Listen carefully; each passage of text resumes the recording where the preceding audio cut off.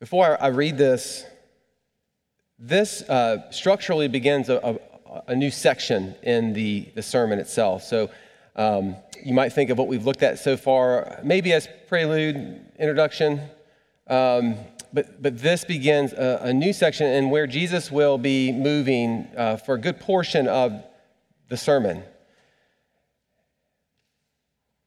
And why this is a new section has to do with one thing, and that's the law.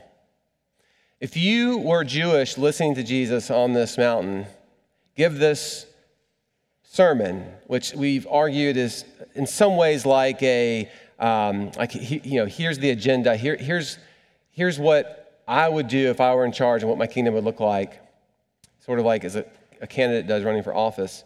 You'd be listening to all this as a Jewish person, and you'd be saying, this is all great and good, but there's something missing. Something really important missing, especially as it pertains to Jews in that day, and that is the law. And so this marks the turning point where Jesus begins to address that. So with those ears, let me read our text this morning. Beginning in Matthew chapter 5, verse 17 to 20. Do not think that I have come to abolish the law or the prophets. I have not come to abolish them, but to fulfill them. For truly I say to you, until heaven and earth pass away, not an iota, not a dot will pass from the law until all is accomplished. Therefore, whoever relaxes one of the least of these commandments and teaches others to do the same will be called least in the kingdom of heaven. But for whoever does them and teaches them will be called great in the kingdom of heaven. For I tell you, unless your righteousness exceeds that of the scribes and Pharisees, you will never enter the kingdom of heaven. Let me pray and ask God to teach us his word this morning. Heavenly Father, we pray this morning that you would do a miracle, and by a miracle that you would soften hardened hearts, that you would take away the hardness, the rocks that are in our heart, that you would peel those layers back so that your word, such as a seed that goes into good soil, would go in there and produce a fruit, that we would leave here changed people. Do this for your glory, we ask. In Jesus' name, amen. I had to get a new phone this past week, and this caused me to have to go to Bethesda, Maryland. I don't spend a lot of time in Bethesda. I've been there maybe once, twice. I can't even know more than that. All to say I'm very unfamiliar with Bethesda, but people say a lot of nice things about it. But as you may have noticed when you've gotten a new phone at times, there's this period of time where they, switch the phones. And for a moment there, you don't really have a phone. And that's becoming a source of anxiety for a lot of us these days as we are so such in need of these things. And I remember as we were about to do this, the kind person there selling me the phone said, are you sure you can get to wherever you're going? Because this is going to be off for a while. It's best if, I couldn't stay there and let it stay on and transfer. I needed to do that at home and under the comforts of my own Wi-Fi. It would just go faster. And I should have paused at how quickly I responded by saying, oh yeah, I'll be fine. I don't need my phone to get home. I know how to get home. Come on. Should have paused. Should have prayed. We went through with the transaction. He just said, here it is. When you get home and the Wi-Fi service, turn it on. It'll lead you through the whole process. Got it. In the bag. We're out the door. I'm in my car. I've actually got an appointment in 30 minutes here at Wallace Presbyterian Church. And so I'm thinking, I've got plenty of time. When I tell you, just to fast forward on this, I could not get out of Bethesda. And I am saying this to you as somebody who prides themselves with direction. And I think my wife would back me on this. I have a really good sense of direction. I can get out of pretty much I have, awareness of where I've come from. And that was part of the problem. I kept trying to go back the way that I came, except that it was all on one-way streets. And I don't know what street it is. It's a street from hell that does not allow you to get past it because everything coming into Bethesda is one way. And so I thought there's got to be a way to get around this. And I would go down every single street that would allow me to go down it. It would block, there would be a no through because of a neighborhood. It would just do one of those U's and bring me right back out to the road. I thought I was in bizarro world. And it was driving me crazy because I'm not usually in this situation. I can usually navigate my way out. And I'm sitting there thinking to myself, I'm not getting to Wallace Presbyterian Church today if I keep doing this. And I would sort of think that, but I'd be like, no, we're going to get at this next turn, and it would not happen. I had to pull into someone's driveway so I could be off the street, get my phone out of the bag. The humility at this point was overwhelming. Open it, turn it on, go through, I have no context in my phone because I couldn't even go through the whole process. I just needed to get it to connect to the satellites, whatever's up there, so that I could use my GPS, so I could use my maps, so I could get out of Bethesda. I was shocked. But the point of this is, even as somebody who might pride themselves as much as I do in getting away, there was only one way that I was getting out of there, and it was through this phone. As sad as it is to say that. There was only one way of getting out of there, and it was through this phone. Jesus has said in our text today that he has not come to abolish the law, but to fulfill the law. And what that means is that he is now the only way that we are going to make it to God, because he has something that we need from him and that we can only go to him for because of this, and that is righteousness. And that is righteousness. There is no way you are getting the kingdom of heaven. There's no way you're getting out of Bethesda unless you go to this one place and to this one person for this one thing. And that is going to Jesus alone for his righteousness. And why? Because he has come to fulfill the law, he says. Because Jesus has come to fulfill the law, it's his righteousness we need and no others. So what does it mean then for Jesus to fulfill the law? That's all we're going to look at this morning. And we're going to look at it in three ways. Jesus has come to obey all the law. This is what it means for him to fulfill the law. He has come to obey all of the law. He has come to live out the true requirements of the law. And he has come to receive the necessary penalty of the law. He has come to obey all of the law. He has come to live out the true requirements of the law, and he has come to receive the necessary penalty of the law. This is what it means for him to say that I have come to fulfill the law. And because he has come to fulfill the law, it is his righteousness we need and no one else's. There is no other place we can go but him. Let's look at that first thing. First point, Jesus has come to obey all the law, even the smallest dot, he says. Looking at verses 17 to 19, after Jesus says that this is what he has come to do, he says, truly I say to you, until heaven and earth pass, not an iota, not a dot will pass from the law until all is accomplished. Therefore, whoever relaxes one of the least of these commandments and teaches others to do the same will be called least in the kingdom of heaven. But whoever does them and teaches them will be called great in the kingdom of heaven. Jesus starts this section in his sermon by saying very clearly that I am for the law. And that might sound, why would you need to do that? But you can almost see that he's anticipating assumptions that are being made about him. He's anticipating questions, right? Jesus is going to come and he's going to do a lot of different things. We ended last week saying this is a completely different kingdom. It's also a completely different king in one sense that many people are looking for. And so his actions are not actually aligning with what the Pharisees and the scribes, for example, might think of as somebody who likes the law. And of course, there's always the idea that maybe he's coming to do something new. And from the gate, he says, no. I'm not coming to abolish the law or the prophets. I'm coming to fulfill the law. I am for the law. I am for every little bit of it, every iota, every dot, everything. It's sort of a stop for him or for his audience in any questions that they might have. When Jesus says, not an iota or a dot, and some of you know this, the iota is the Greek word for the yod in Hebrew, which Yod is the 10th letter of the Hebrew alphabet, and it is used as a Y. And when you write the Yod, it often just looks like a little dash. It looks like an apostrophe, maybe, in some manuscripts for sure, certainly in my handwriting when I had to learn this stuff.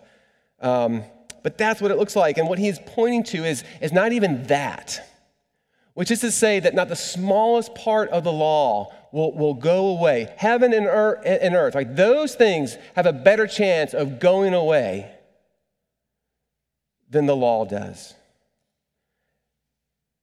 Like an apostrophe, which can easily go overlooked or even forgotten, Jesus is saying not even that part of the law will go unfulfilled. Why? Because Jesus has come to fulfill the law, which means he has come to obey the law, not just parts of it, but all of it. One of my favorite movies, and I'm pretty sure I've mentioned this at some point up here, is The Great Outdoors with John Candy and Dan Aykroyd. And our kids like to watch it. But there's an iconic scene here that if you've seen the movie, you know what I'm talking about. It's when they go out to dinner, and on the menu, there's this Paul Bunyan steak, the old 96er. By the glazing over and staring, maybe you haven't seen the movie. Let me just explain this part, though. It is a 96-ounce steak, which if you have any, it probably would almost just fit on that table. It's massive. If somebody eats the whole thing, then everybody there eats for free. And I love this part of the movie because the way that John Candy and Dan Aykroyd work off of each other, right? Because what they do is they sort of go around the table. Does anybody want to try it? And nobody's ever finished this thing. And they get John Candy's character, Chet, to do it. And they take the camera into the freezer, and they're sort of making this all dramatic, and they're walking into that freezer, and you see normal pieces of meat hanging, and you get to this big, giant shadow. That's the old 96er. And they bring it out, cooked, put on a plate, probably the size of this pulpit, and there goes John Candy with his fork and knife, ready to go. And as the scene progresses, he's doing pretty good, right? He's getting parts of it. He's halfway done. He gets down to 2 bites. And at this point, it's brilliant because he's taking that second to last bite, that penultimate bite, and he can barely get the fork to his mouth, right? But he gets it down. And as his brother-in-law, Roman, played by Dan Aykroyd, is working the whole business side of this transaction, he begins talking to the cook. He said, okay, I think we're about done here. He's got one more bite left, but I'm pretty sure it's going to go down. Let's start getting the bills here. Everybody else eating for free, maybe throw in some Paul Bunyan hats for the kids. To which the cook says, what? That's not the last bite. To which Dan Aykroyd goes, well, sure it is, right? There's just one more. It's going to go down. And then they all realize that's not the last bite. The whole steak is the whole steak. The fat, the gristle, all the parts that John Candy's character cut off because he just wanted to get to the steak was not going to satisfy the job. And of course, at this point, Dan Aykroyd's character sort of recalculates, we can do this. We can do this. If you know the rest of it, he gets it all down.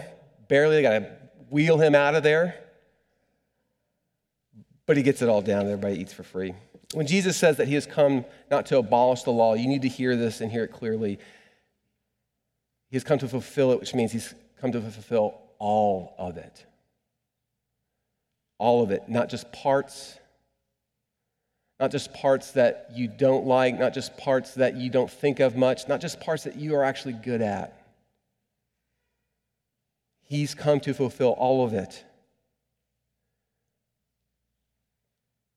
He's come to fulfill the parts that aren't just the actions, but the way that we think and the way that our motives drive us to do things, the coveted aspects of the commands that are internal.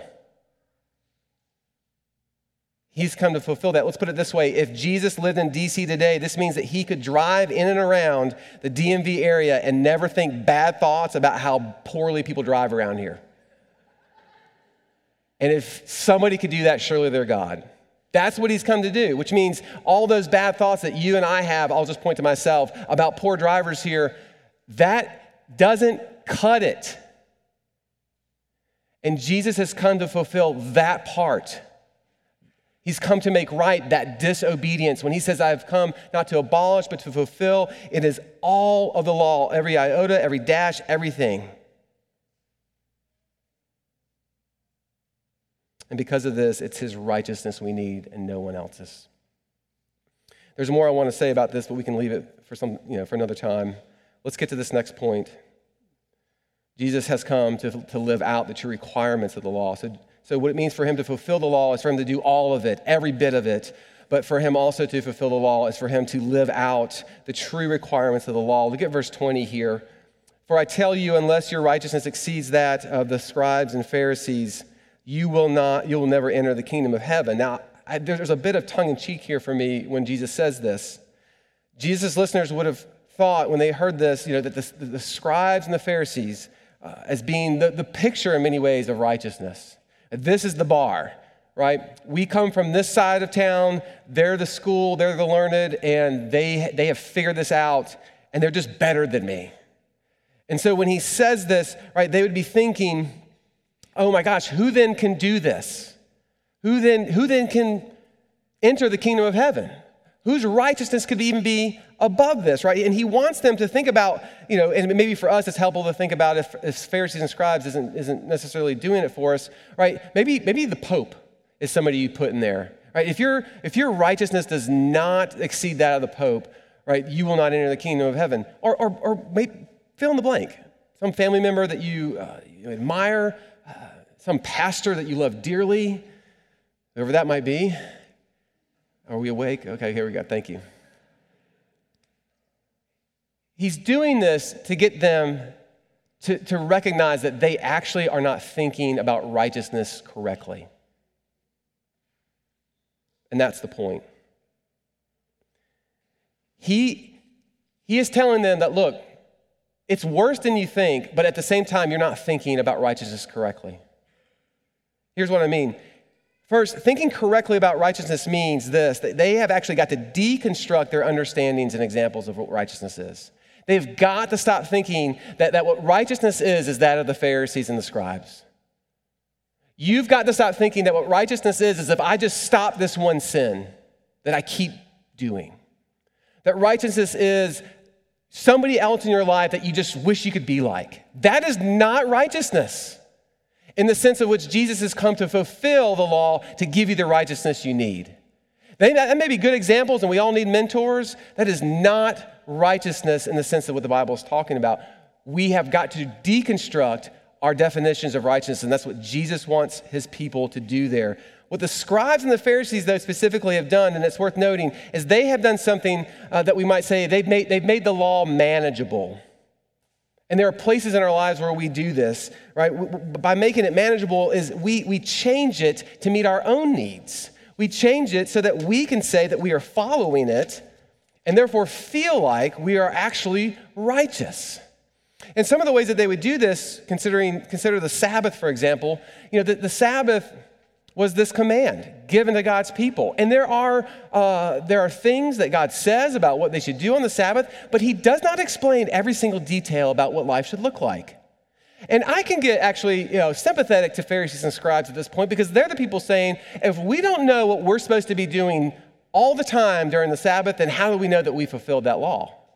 And so Pharisees and scribes would then write and manage or codify, as one commentary writes, the law to meet their needs. Okay, so on the Sabbath, you can walk, but how many steps? Only 100. That's it. All right, so we answered that question. We can back away slowly. We know now that on the Sabbath, we're fulfilling that law if we don't walk any more than 100 steps. How many words can you write? 1. You write 2, you've not fulfilled the law. But if you write 1, you fulfill the law. That's codifying the law. That's making the law manageable. And in so doing, they are thinking that they are actually righteous. And Jesus is saying, that is not righteousness. All your good intentions, still, not righteousness. This is why we say your bad intentions and your good intentions need to be put on fire and ignited as it pertains to the righteousness that you truly need. Therefore, they have to deconstruct their understanding of what righteousness truly is. This is what he wants them to do as it pertains to thinking about righteousness correctly. Because here's what happens when you think about righteousness correctly. It crushes you. Let me put it another way. When you begin to think about the law correctly, it crushes you. And this may sound mean, but that's exactly what he wants in his disciples. As they begin to think correctly about righteousness, what's often is deconstructing bad understandings of it, he wants them then to go to what righteousness looks like. He wants them to see the law for what it is so that they might be crushed by it. And what happens when you're crushed by it in Jesus' kingdom? What happens when you mourn? You're comforted. In other words, the crushing weight of the law, what true righteousness looks like if we were to see it, would crush us, but it would cause us, Lord willing, to cry out, "Save me." When you are prostrate on the floor, crying out, "Save me," you have seen righteousness. Because you know it is not in you. For the sake of time, I'm going to skip a portion of this because I think the point is made, but I want to get to our last point more. But I would say before I leave this, what are the ways that you need to rethink righteousness?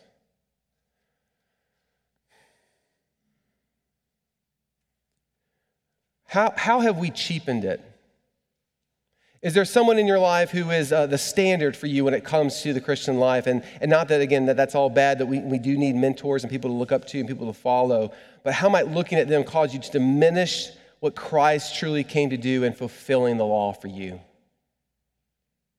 That righteousness is not a be like this person type of thing. Righteousness is nothing you've ever seen. And when you see it, it crushes you and it leads you, Lord willing, to cry out, "Save me."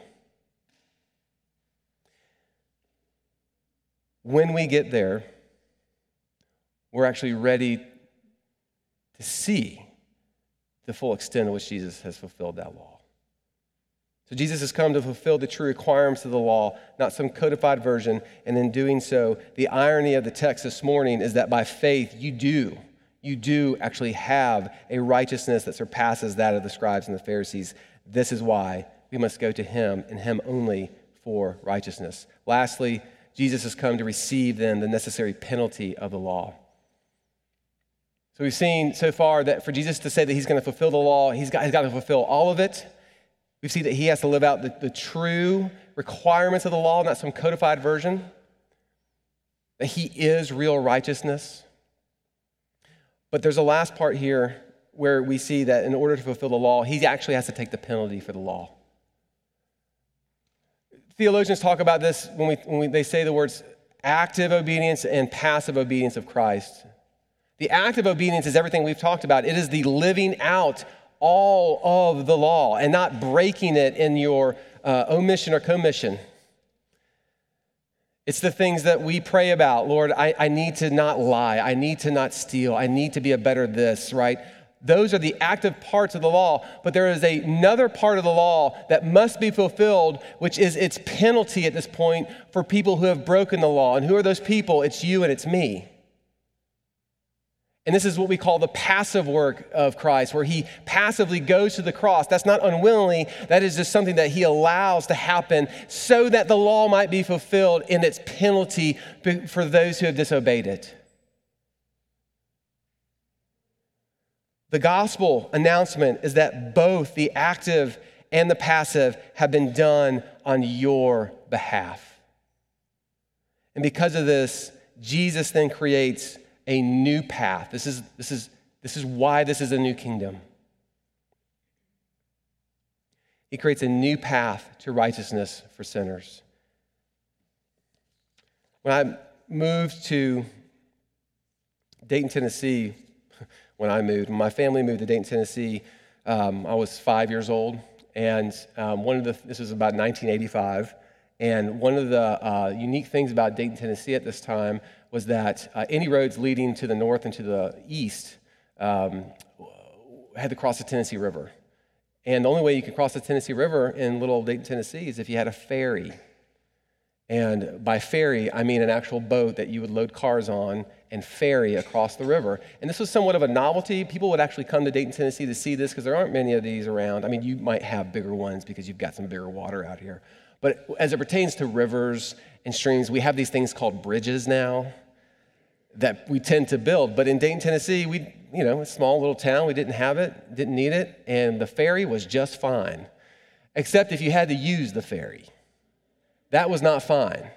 It was at least a 20 to 25 minute turnaround for that ferry to take you across the river and then come back, right? And this is especially if you had to go to Cleveland, Tennessee. This is Highway 60. If you didn't meet it right on, then you were waiting at least 20, 25 minutes. That's if you were next in line. The ferry could only take 6 cars, but if you had a big van like my dad had, it was 5 cars. That's another, waiting potentially an hour just to get across this part of the Tennessee River. And as I said, people would come and they'd take pictures of it, people would paint it, all this stuff. But if you lived there, it was really a burden.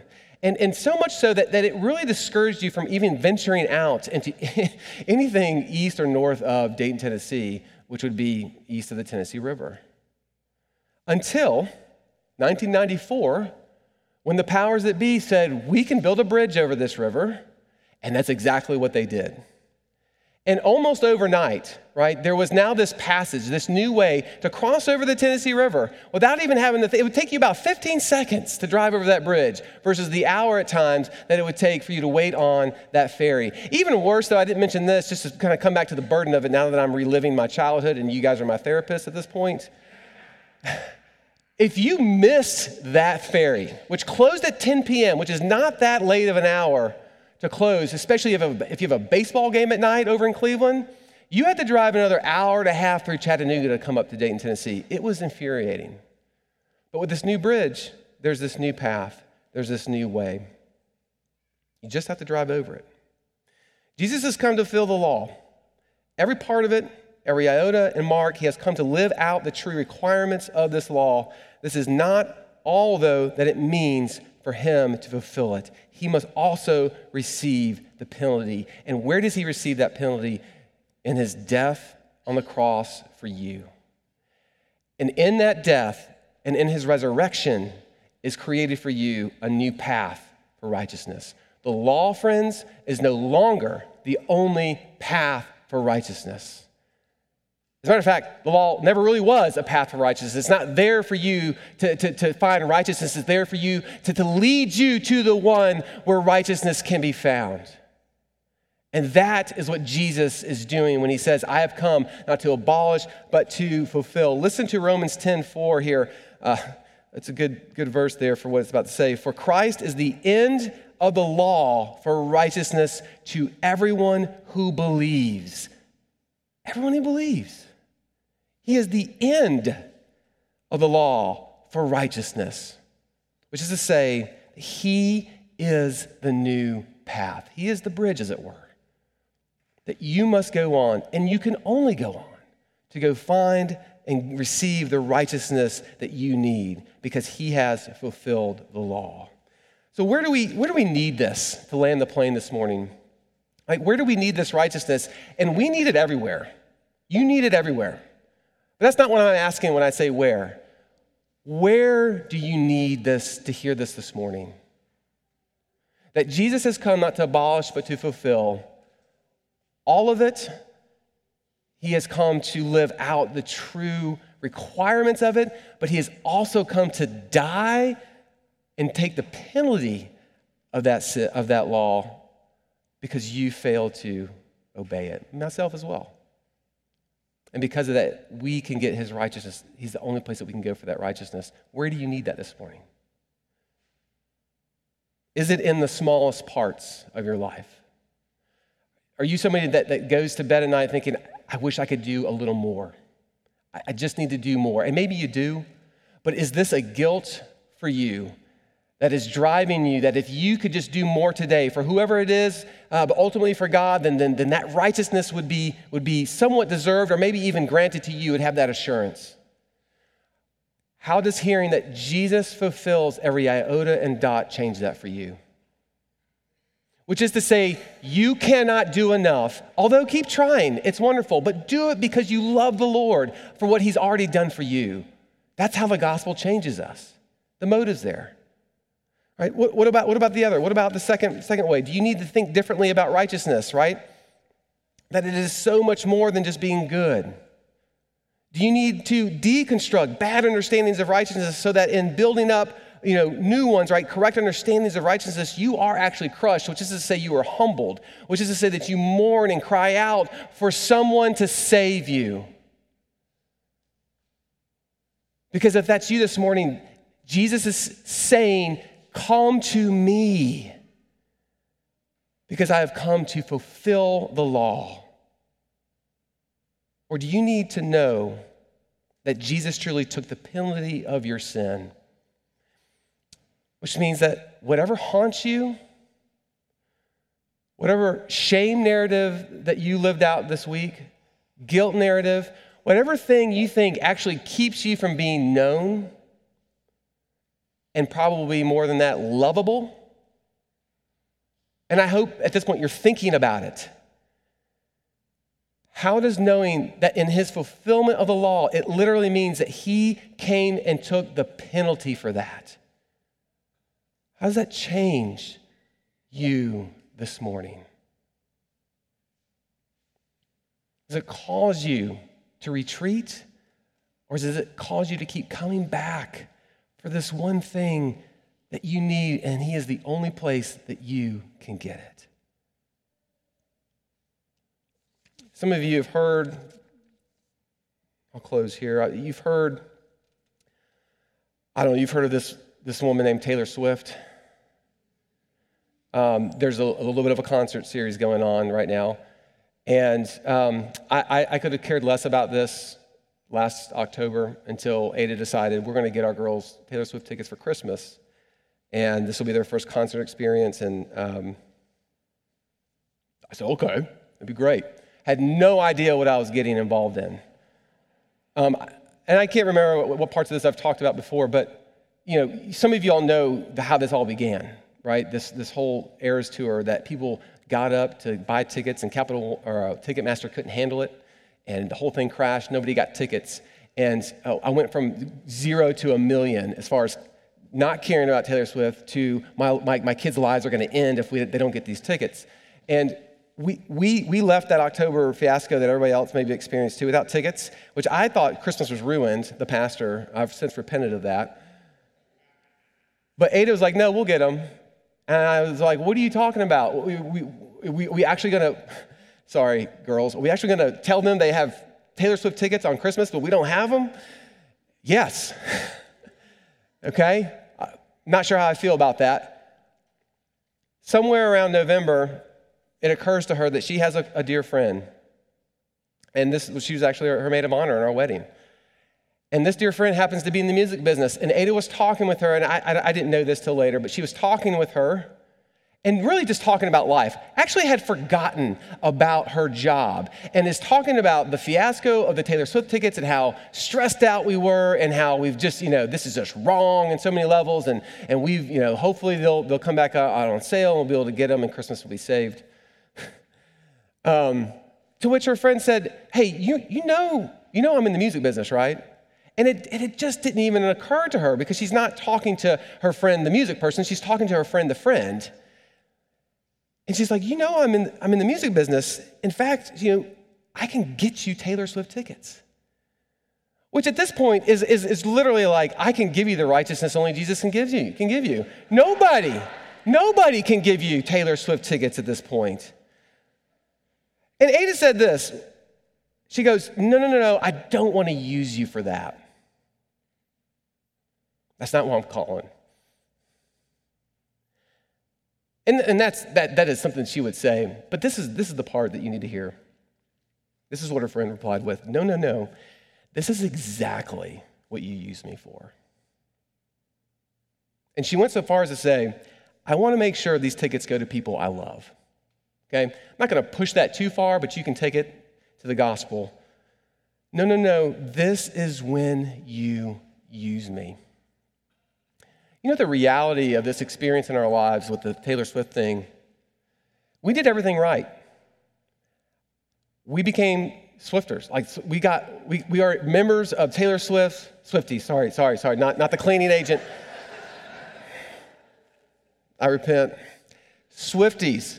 I'm still getting emails because I'm not part of this club, but you had to be a part of this club in order to get access to get online. We did that. We were Capital One members who were sponsors, and you get preference if you were a Capital One member. We did that. We got our computers there. We all got ready to do this thing. We were never getting those tickets. None of it mattered until we went to the right person. You have one person you can go to for the thing that you need the most, which is Jesus' righteousness. And it's him. And the reason you can have it is because he has come not to abolish the law, but to fulfill it. Would we use him for that? Would we come to him for that? Because this is what he offers. Let me pray for us. Heavenly Father, we thank you for your word to us in Matthew. We pray that we would have a deeper understanding of your son Jesus and what he has come to do, and that in the weeks to come, that this would continue to become more rich and more beautiful to us, both in how we understand our need for it, but in how in all the wonderful ways that he has done the things that we can't even imagine, but that he's done them for us, so that those who hunger and thirst for righteousness, that they might be satisfied. Would you be that for us? We ask this in Jesus' name. Amen.